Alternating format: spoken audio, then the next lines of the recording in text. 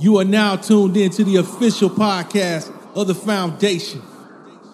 This program is designed for individuals in a committed or platonic relationship so that we can share dating tips and love advice. So with that in mind, let's get to it. Let's talk about it. That's a hell of a start. We're going to definitely transition out of that, and we're going to go to the next topic. This one is very interesting. What do you do when you have an emotional vampire in your life? Basically someone who just, they need. At the end of the day, you just feel like, man, you sucking the life out of them. Man, you get that steak. Good. Yeah, I was feeling good. Now all of a sudden, I feel lifeless now. Mm-hmm. So I'm gonna scroll over to Team Pretty Girl because I'm willing to bet you have a story with this particular topic. So go ahead and hit us with it, and we'll chime in. I've had several emotional vampires, and they were not relationships. They were not boyfriend, girlfriend, or girlfriend, girlfriend type of relationships. They were people I went to church with. They were people that I was stationed with. Some family. Emotional vampires, first of all, are hard to identify in the beginning. Yep.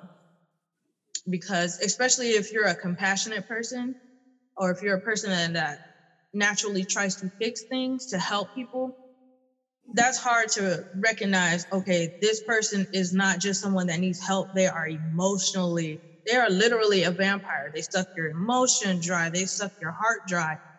And the way I realized I was dealing with emotional vampires, a person that doesn't even know me pointed it out to me. She said, when I first met you, you were always bubbly, you were always positive, you were always open. And lately, everything you say is negative, but that's not what you display as a person. That's the thing about emotional vampires. They will change you before you change them. Oh. Their drainage will cause you to become who they are. Just like a vampire bites a person, but they don't suck them dry. They just bite them, and then that person becomes their minion. Same thing. Okay. Yep. Same thing. It was horrible. And once I realized that, baby, when I cleaned house. And it's hard. That was a hard thing to do. It is. In a lot of situations, you see when someone let's just say in a relationship where they're not happy, they keep complaining to you about how much they're not happy, they're not getting X, Y, and Z, or they get cheated on a certain way, or they just they keep swearing up and down they're gonna leave this person, then they keep asking you what should they do, and you give them the sound advice, and they say, okay, yeah, I'm gonna do it, and then you see them the next week booed up with them. So and then the following week they back at your graces talking about, he ain't doing right again. Mm-hmm. So Max, you ever come across some emotional vampires in your time? Ooh-wee. I done seen female Count Chocula's and male Count Chocula's. Boy, oh boy. I've been bit by the emotional vampire probably about 500 times, man.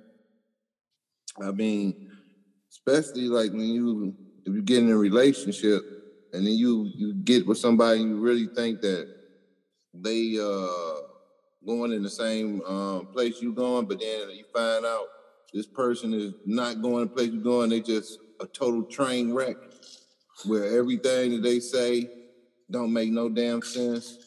And they still want to keep asking you, like you said, repeating the same question. Why is it always me? Oh, why is it always me? And you like, maybe if you shut the it won't be you. You know what I'm saying? You know, sometimes you just gotta tell them shut up. You know, and emotional vampires, once they sunk into you, man, they gonna use the pity game on you. They gonna use everything on you. They use every time. Man, they will drain your bank account, your car, your house, your dog. That emotional vampire will take everything from you, man.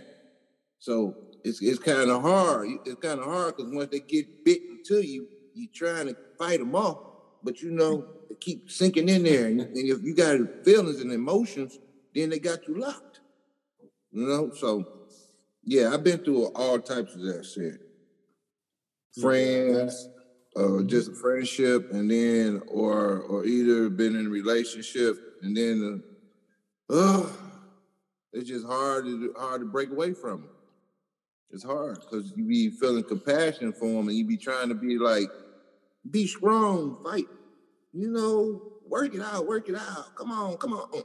And then all of a sudden, you know, 5 minutes later, they got their teeth in you, drinking you again, telling you about another problem, and it's the same problem they talked about 5 minutes ago.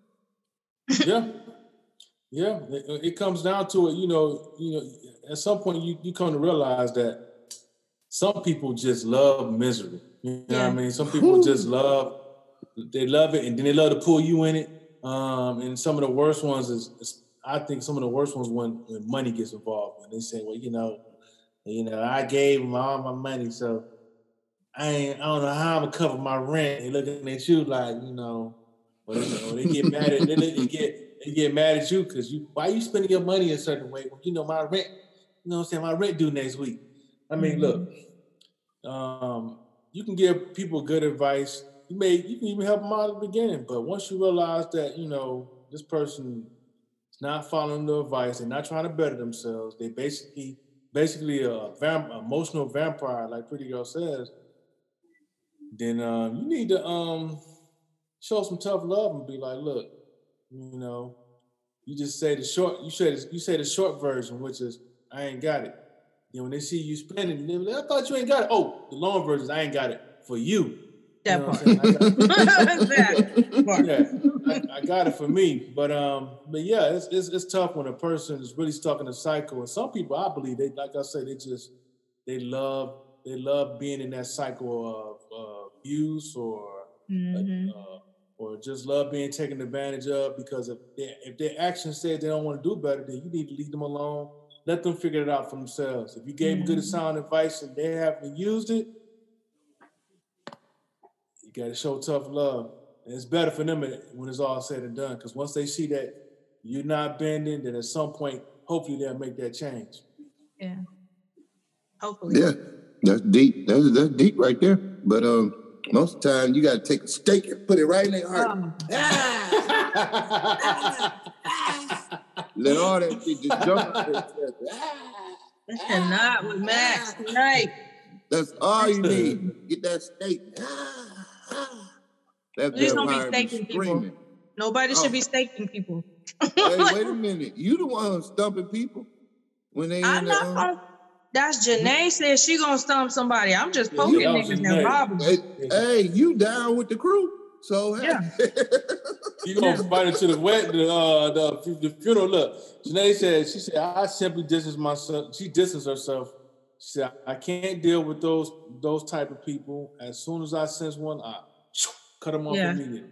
Yeah. You know, and that's really, you know, I hate to say it, but that's some of the best advice you can give a person, because if you don't do it, it's gonna get, the longer you in that situation, the harder it's gonna be to cut that person off, because they're gonna be in your peephole in your door, like, hello, you know, I got this power bill, you know. But let me see. Tina says you can't be compassionate with friends or family. Well, damn. Well, you know, okay. It is what it is. You know, when you got your boat to take care of, meaning your family, your circle, your situation. You know, that's what comes first. You know.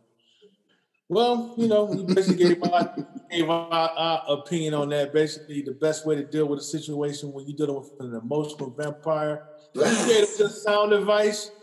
and they listen to you and they follow through, then they're not an emotional vampire. It's that one that you tell over and over, and they still do the same thing over and over, and just for attention almost. So you had to cut that person off and focus on your situation.